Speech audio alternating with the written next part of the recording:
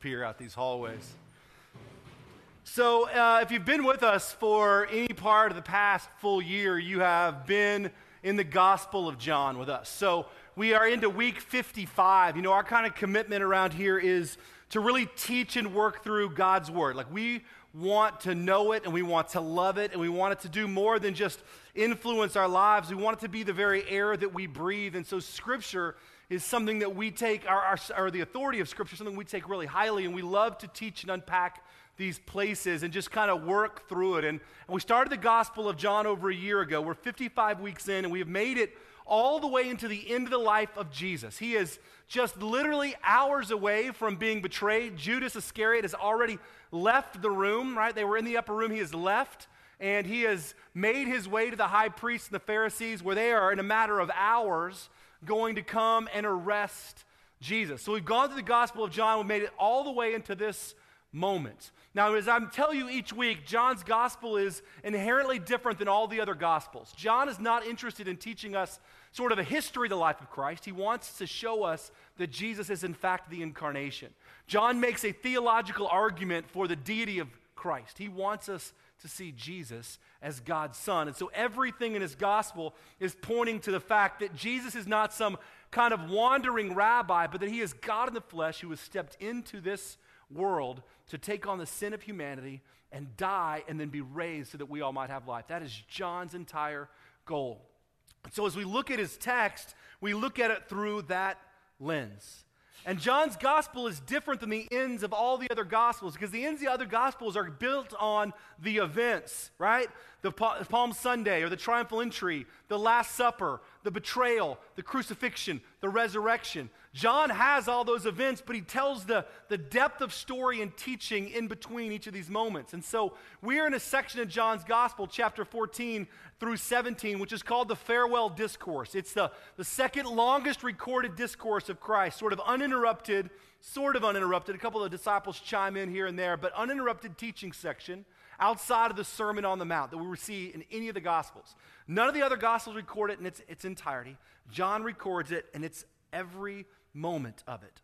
And so we have at the end of the Last Supper where Jesus tells, Judas to go ahead and do what you're going to do, and Judas leaves the room, that he spends the next few hours with the disciples basically teaching them and talking incredibly plainly about what's going to happen in the near future. And it's a really powerful section of text. Chapter 17 is going to pray for the disciples and for the world, and then this mob of angry men are going to show up with torches and swords, and they're going to arrest Jesus. And so for the next weeks, we are in that teaching section that's leading up to Jesus' betrayal. And I say all that because it's really important when we read and understand Scripture to know where we are in terms of its overall context, because the context makes a ton of difference. And so that is where we are. And here's what's happened, right? So Jesus has just told the disciples all very plainly that he is leaving. Now, he's said that to them before, but now he's speaking very plainly, and he tells them, I am leaving, and the place that I am going, you cannot come. And he looks at them all after he's washed their feet, and after they've shared the Passover meal together, and after he's given this sort of Last Supper where he says, do this in remembrance of me, like we're going to celebrate today when we celebrate communion. After all that, he tells them he's leaving, and he's going to a place where they can't come. And he says, I give you a new command, right? Love one another as I have loved you. And we went through all that about 3 or 4 weeks ago. But Peter gets hung on this thing that Jesus says when he says, I'm going somewhere and you can't come. And he says, wait, Jesus, you can't be going anywhere that we can't go. Like, we've been with you for 3 years. We've walked everywhere you've walked. We've been threatened with death alongside you. We've seen you do incredible things. We've given up all of our careers and lives to follow you. So where are you going that we can't go? And Jesus goes to comfort Peter by saying, Peter, I'm going to a place that you cannot go. I'm returning to the Father, but I will come back. But Peter's still hung up on it, and he basically thinks Jesus is still talking about physical location. He says, wherever you go, I will go. I will die for you, right? And Jesus looks at Peter, and he sort of unveils the entire reason why Jesus is returning to the Father, why he must die to conquer death. And he says, will you really die for me, Peter? Before the rooster crows this morning, you will disown me 3 times, right? we get this sense that our sin and our gravity is so large, and so what Jesus is going to do is he is going to conquer that and give life to that through his death and resurrection. But we have the hindsight of history behind us, but the disciples are really caught up in the sort of temporary, right? And so Thomas chimes up, and he basically says, wait,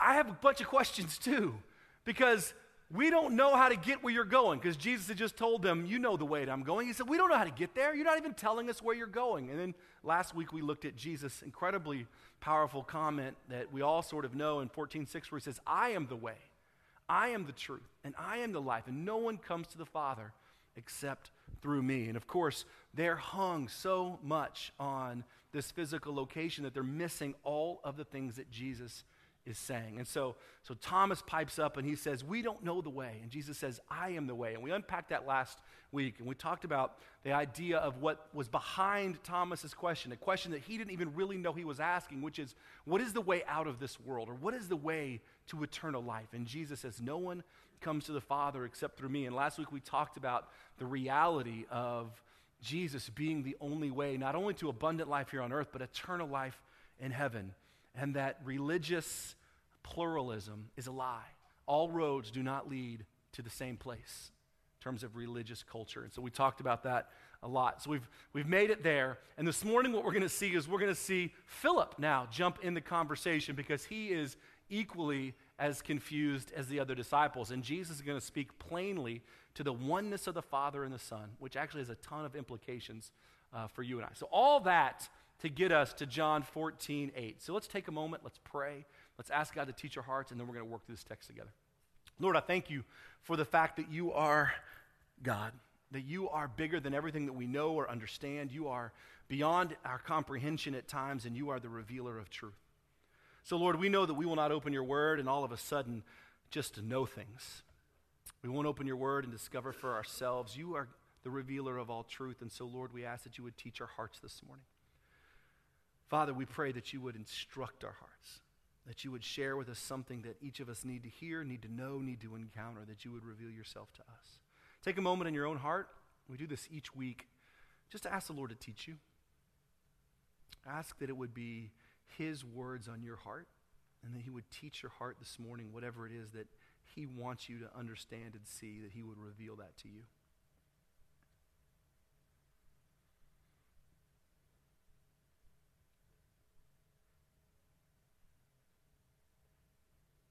Take a moment and pray for someone beside you, even if you don't know them. Maybe you've never seen them before, or maybe they're your husband or your wife or your children. Just pray for them. Be in the habit of praying for other people. Each week we want to remind ourselves that this thing that unfolds on Sunday is not about you. It's not about me. But we want to be people that want to see God move in the lives of the people around us. And so pray for somebody around you. Pray that God would teach their heart this morning.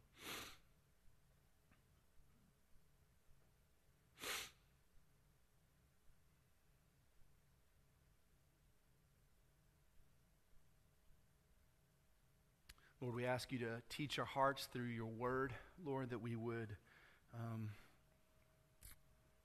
be receptive this morning to the word of God. Lord, we know that an encounter with your word is an encounter with you. We don't take it lightly, and so we ask you to speak to our hearts, and we ask this in Jesus' resurrected and holy name. Amen. So Jesus has been addressing the questions of the disciples as they come up. Peter's question about, hey, I will die with you. And then Thomas chimes up and says, we don't really know where you're going. And Jesus says, I am the way, the truth, and the life, right? And then Philip jumps in, because of the last sentence that we looked at last week in verse 7, Jesus says, if you really knew me, you would know the Father as well. From now on, you do know him and you've seen him. So Jesus says to the disciples, I'm the way, the truth, and life. No one comes to the Father except through me. And if you know me, you know the Father. Now, this is not the first time that Jesus has equated himself with God the Father. We've talked about that quite a bit, especially in chapter 10, which we'll revisit some this morning as well. So Thomas gets hung on that verse, or get hung on that idea that Jesus says that if you basically have encountered the Father, you've encountered the Son. This is what Thomas says in verse, this is what Philip says in verse 8. Philip gets hung on that verse. Philip says, Lord, show us the Father, and that will be enough for us. And Jesus answered, don't you know me, Philip? Even after I have been among you such a long time, anyone who has seen me has seen the Father. How can you say, 'Show us the Father'? Don't you believe that I am in the Father and the Father is in me? The words I say to you are not just my own, rather, it is the Father living in me who is doing his work. Believe me when I say that I am in the Father and the Father is in me, or at least believe on the evidence of the miracles themselves. I tell you the truth, anyone who has faith in me will do what I have been doing. He will do even greater things than these because I am going to the Father. And I will do whatever you ask in my name, so that the Son may bring glory to the Father. You may ask for anything in my name, and I will do it. So Jesus, at the end of verse 7, says, if you've seen me, you've seen the Father. And Philip chimes in, right? And he says, now, listen, Jesus, if you just show us the Father, then that will be enough. He's basically saying this. We've seen you do the incredible things. You've walked on water. You've cast out demons. You've fed 5,000. You've healed the blind guy. You called me, myself, Philip, from underneath the fig tree before I even knew you. You've done all these incredible things. And I'm just asking for one more piece of evidence that you are who you say you are. Just show us the Father, right? That'll be enough. That'll be enough, I promise. And if you ever see Jesus in Scripture almost sort of exasperated, without the, of course, sinfulness attached to it, it's got to be right here. So Thomas, Jesus, remember, is hours away from his betrayal and death. He knows what is coming, and he's speaking incredibly plainly to these men that have walked alongside him for 3 years. And Thomas says, just one more thing. All of this aside, just show us the Father. And Jesus says to him, don't you know me, Philip? Even after I've been among you such a long time. So you get this sense that Jesus is like, Philip, I mean, really, after everything that we have walked through, that I've said to you, that you've seen me do, that I've said plainly about the oneness of the Father and the Son, this is not Jesus' first time. All through chapter 10, he's telling them directly with the Pharisees standing under Solomon's colonnade in the temple that he and the Father are connected as one. And he says, even after all that, don't you know me, Philip? Anyone who's seen me has seen the Father. How can you say, show us the Father? Don't you believe that I am in the Father and the Father is in me, and the words that I say are not my own, but that the Father's living in me and he's doing his work through me? Believe me when I say that I'm in the Father, right? Or at least, listen, if you can't get behind my words, right, at least believe on the evidence that you've seen themselves. So he's saying, listen, even if you don't want to believe my words, which is ridiculous because I have been with you, but even if you won't, those things that I do and have done are done in the power and the wonder of Almighty God.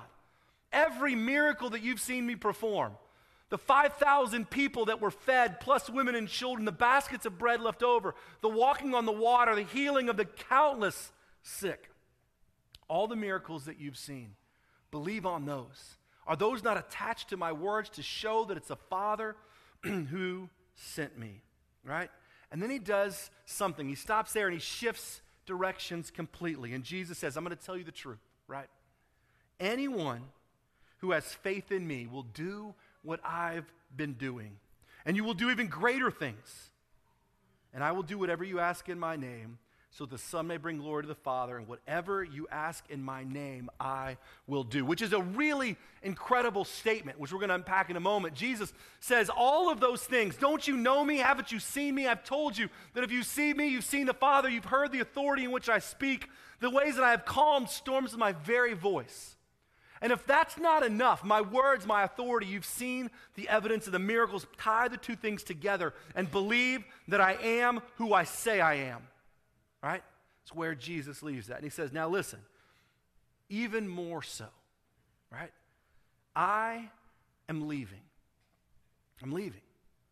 And if you believe in me, you will do the things that I have been doing, and you will even do greater things. And whatever you ask in my name, I will do. So he takes these two incredible pieces and statements, and he kind of unites them under this idea that Jesus is in fact God. And there's two main statements that Jesus is really making in this text. And that first one is really the idea that Jesus is in fact God. That the Father and the Son are in fact one.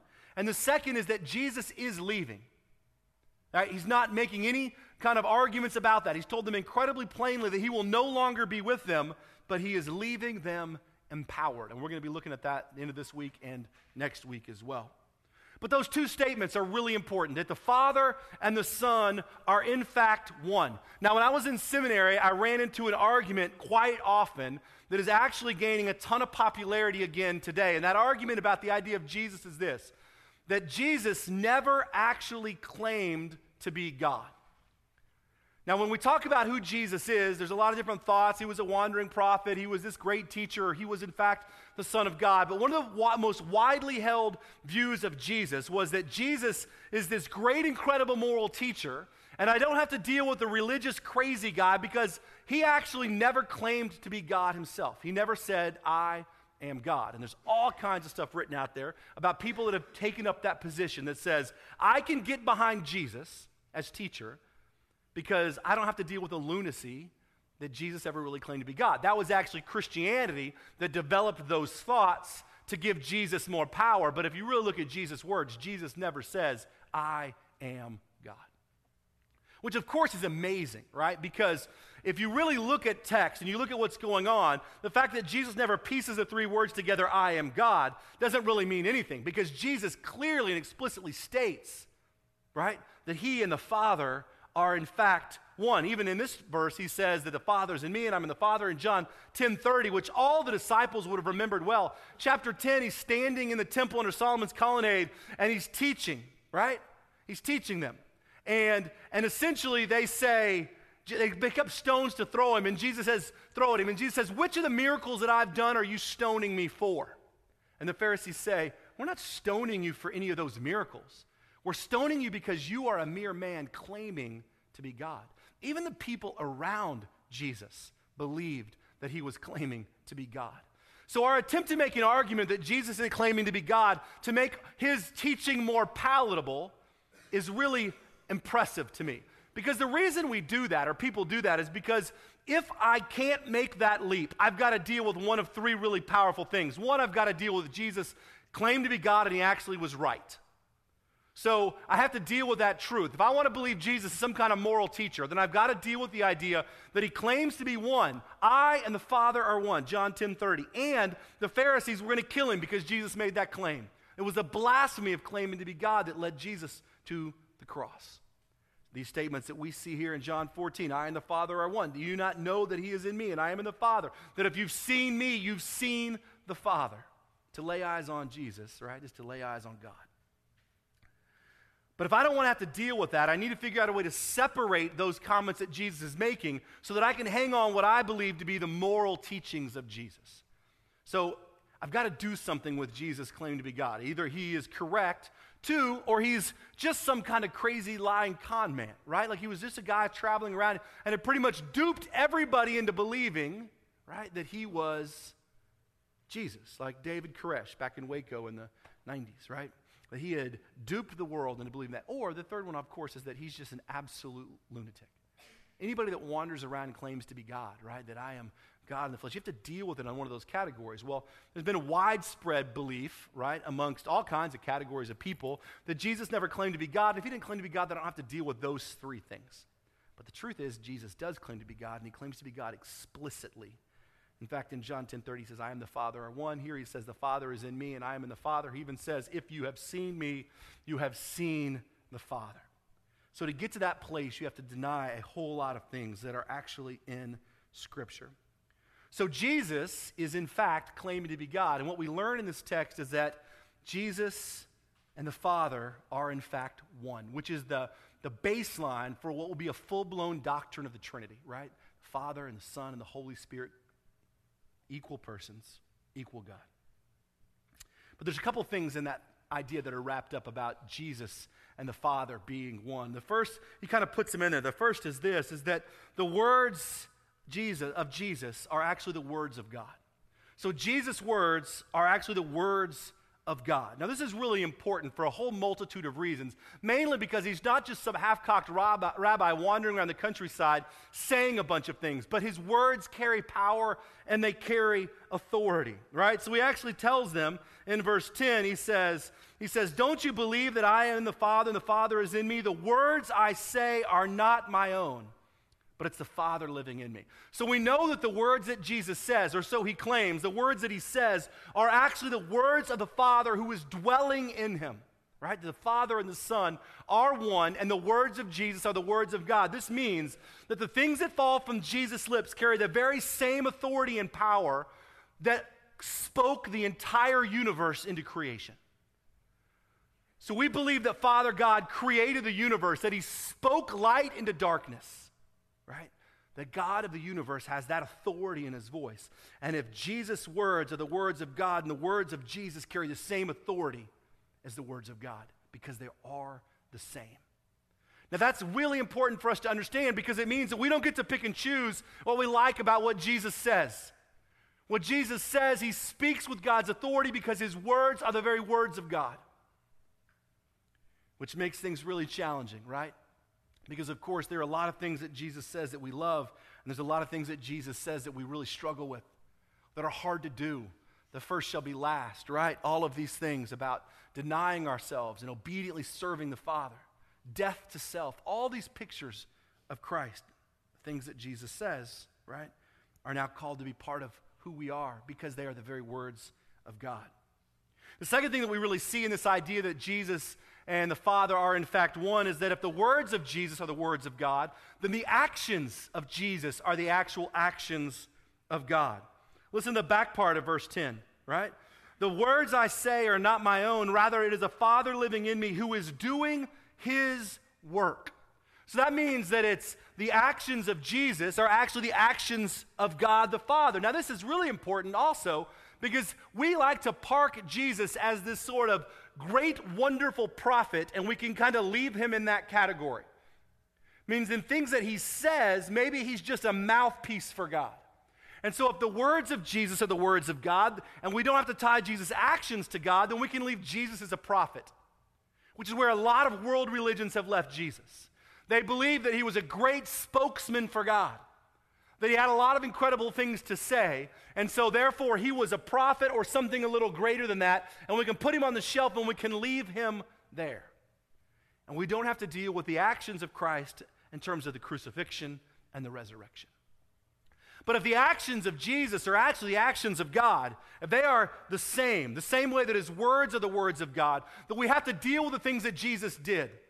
And not just the sort of super things at the end of his life, like the death and resurrection. But we have to deal with the way that Jesus lived. Because if Jesus would touch the people that the entire religious world won't touch, if Jesus will walk to the heartbeat of Samaria, if Jesus will spend time with the broken and the outcast and the destitute and the marginalized, then that means that God is spending time with those people and doing those things, which takes all of the religious elite and religious community and he dumps it on its head because they had built a life out of making sure that they were separated from the world.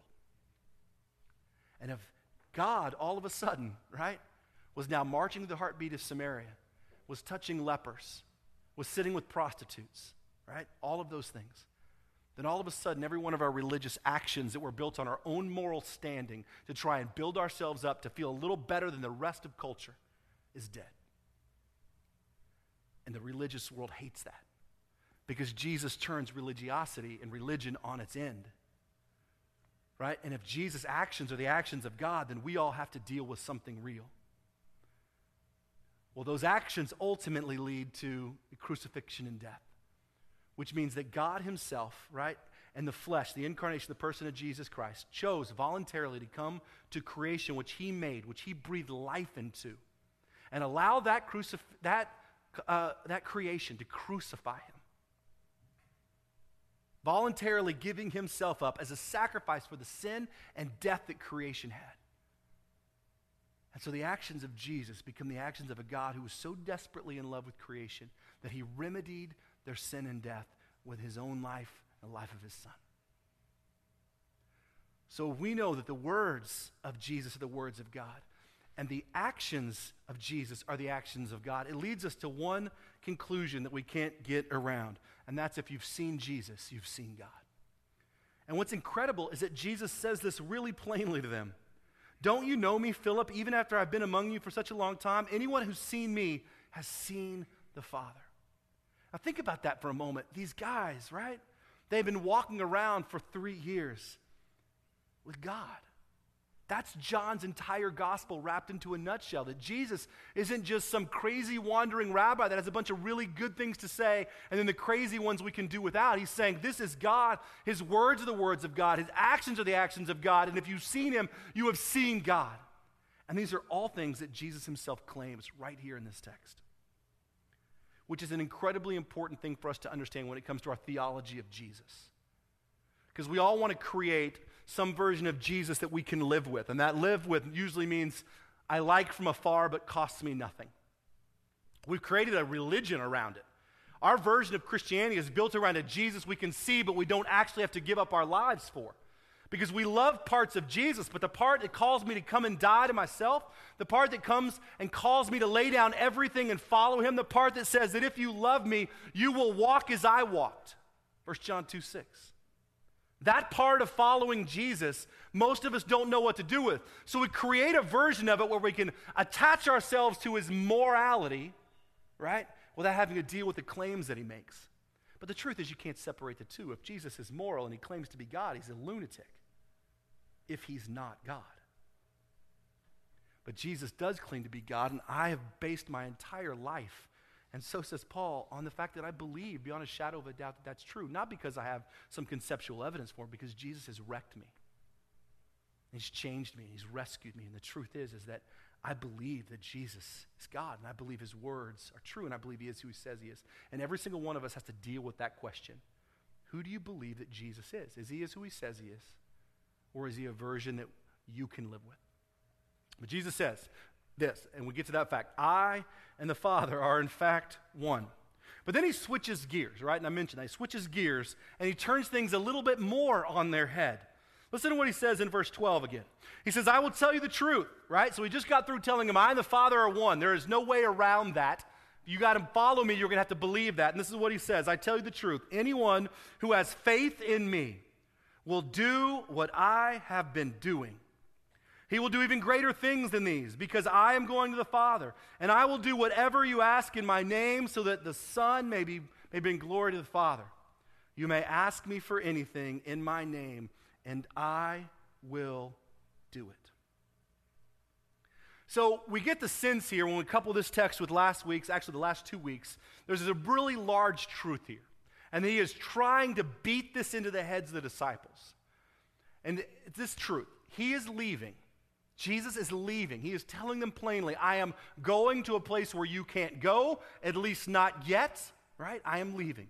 But he is also telling them that he is leaving them empowered. So he's saying, I am leaving you, but I am not leaving you alone. And we're going to spend a lot of time talking about that next week. But we got to understand that truth, because Jesus' life was actually a life that was meant to lead to death. So, and it wasn't a natural death that was going to come at the end when Jesus hit the ripe old age of 74, or whatever the common living age was at those days. Jesus' life was created so that he literally might die.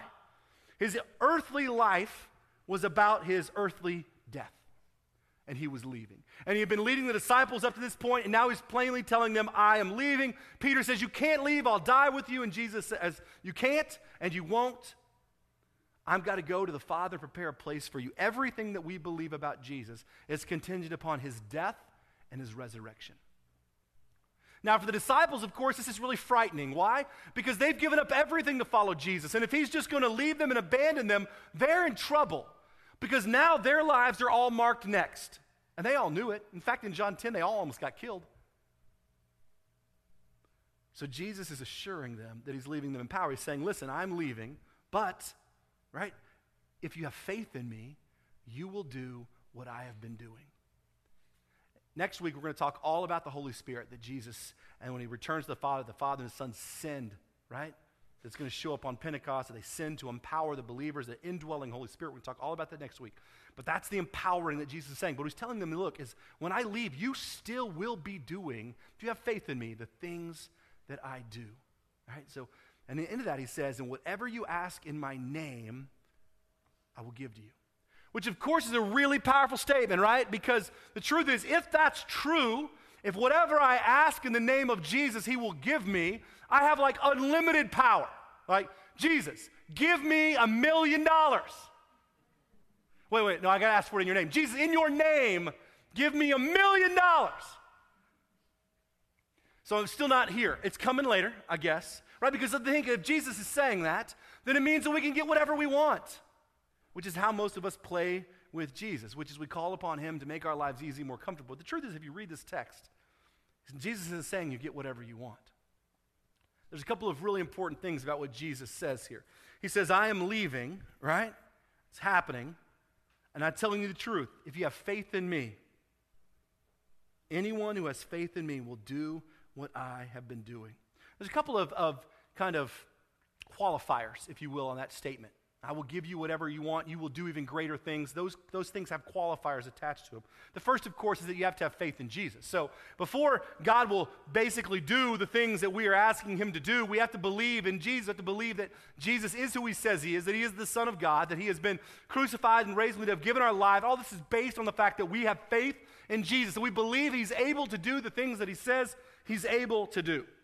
So we have faith in me, he says. He says, you will do what I have been doing. Now, what has Jesus been doing? Which, of course, begs that amazing question. Because what he's telling the disciples is, you will continue to do what I have been doing. So the promise that Jesus makes to the disciples that you will be empowered not to go and do whatever you want, but to do what I have been doing and even greater things. And what has Jesus been doing? He has been obediently doing whatever the Father commanded him to do. John 15:5, really powerful verse. We went through it a long, long time ago. John 5:19. He says this.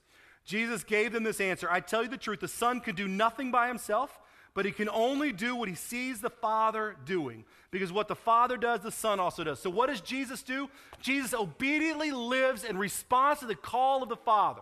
Jesus wasn't out kind of willy-nilly making his own way, doing his own thing, trying to navigate his own picture of life, calling upon the Father to sort of help him get a job here or there, or maybe find a spouse or get out of debt, right?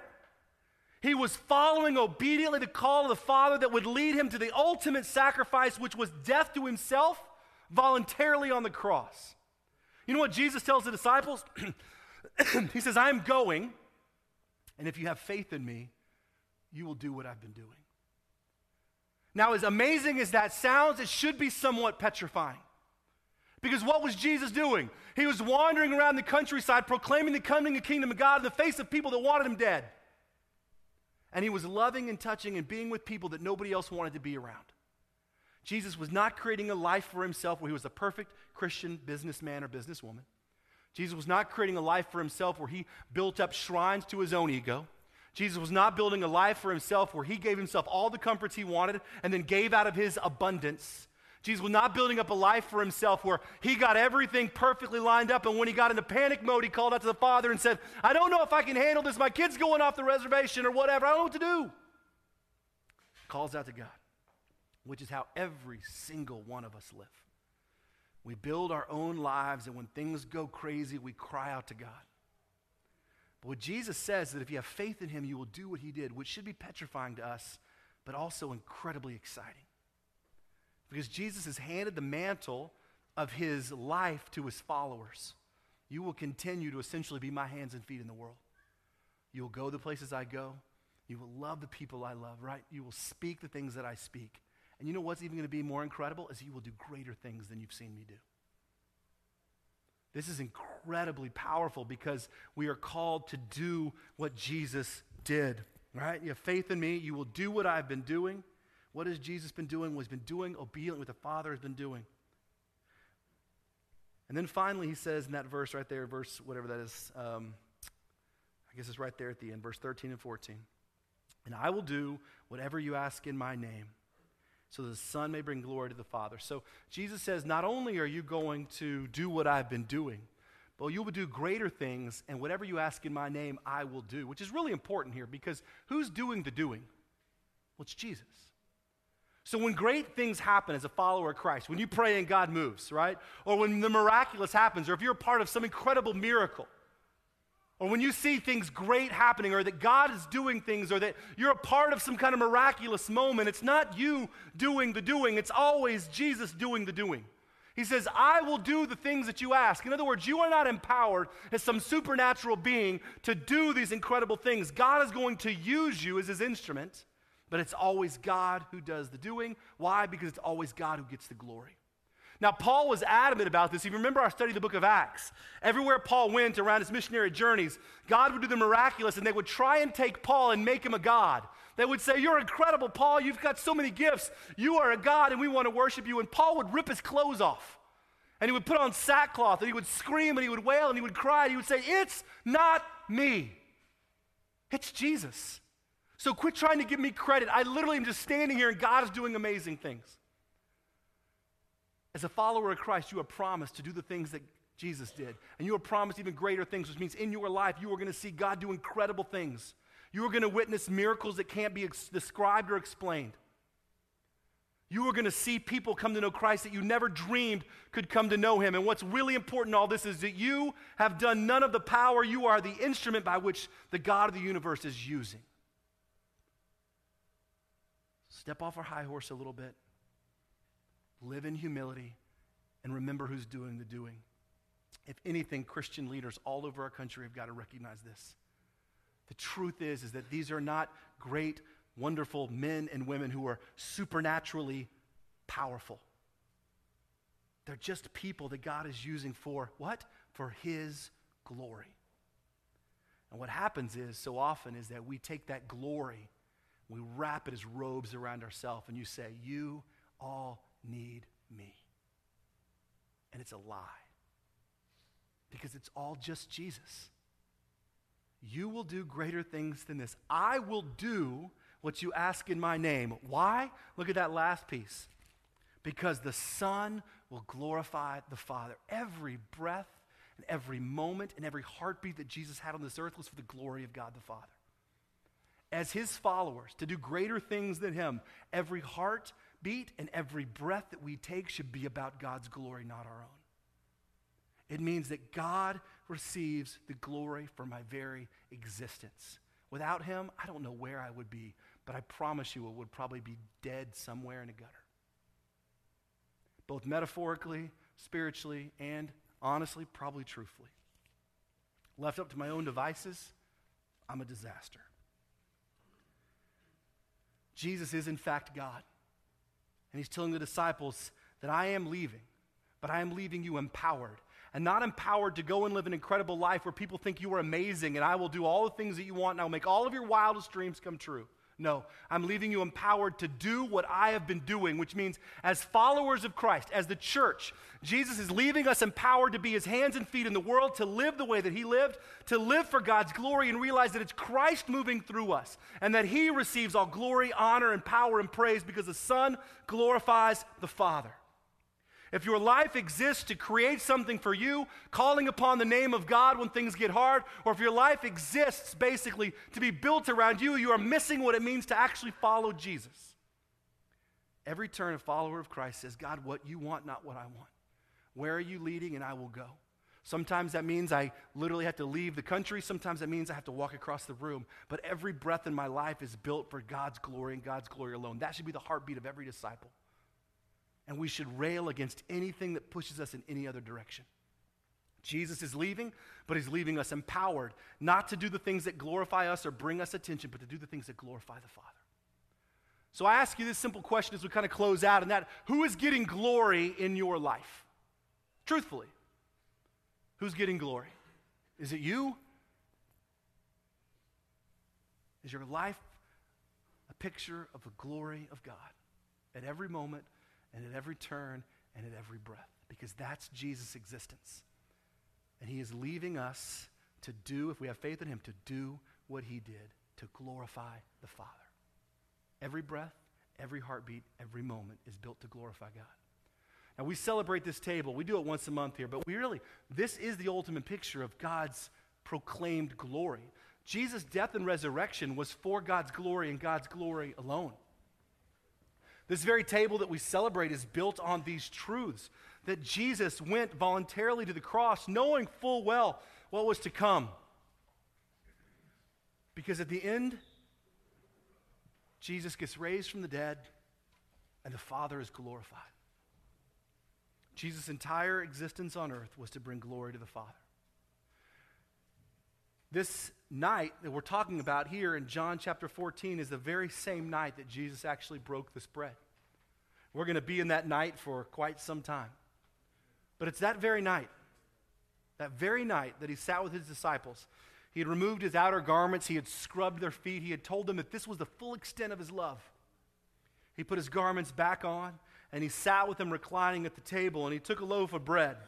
And after he had given thanks, he took that bread and he broke it, and he said, "This is my body, broken for you." In the very same manner, after he took the bread, he took the cup, and he said, "This cup is my blood, shed for the forgiveness of sins. This is the new covenant, poured out for you." That as long as we take of this bread and this cup, we are proclaiming his death, Christ's death, until he comes again. The disciples didn't grasp the full depth of what Jesus was saying or doing. But they would in a matter of moments, a matter of hours. The beauty of what we gather here today is that we are celebrating a God who is exactly who he said he was. Let's pray together. Excuse me. Lord, we thank you for the opportunity to gather here. We thank you that this table is not an ordinary table. We thank you, Lord, that it is full of wonder and grace and beauty. We thank you, Lord, that it's a picture of your obedience poured out for us. Take these ordinary elements and do something incredible with them. Nourish our souls and our hearts. Lord, we are deeply, deeply in love with you. Thank you for sending your Son to give us life, that we might know you and experience your goodness and your grace. Every one of us in this room is steeped in sin. We've broken promises to you, to people. We failed, we've fallen short. And yet your grace through the cross is never ending and extends to our shattered hearts, our moral failures, our broken lives and marriages, our desperation, our fear, our anxiety, our worry, and it speaks to our lack of trust in you. Your grace covers all of those things. And so, Lord, as we confess those things and we celebrate this meal and we worship you, we pray, God, that you would be the one that receives glory. And we ask this in Jesus' name. Amen. As our servers come forward, I invite you, as you feel led and called as our worship team leads, to come down, or in the back, there'll be 2 stations. Take a piece of the bread and dip it in the cup, and then you can return to your seat. But we'll celebrate this meal together and then continue in worship this morning. Let's worship the Lord.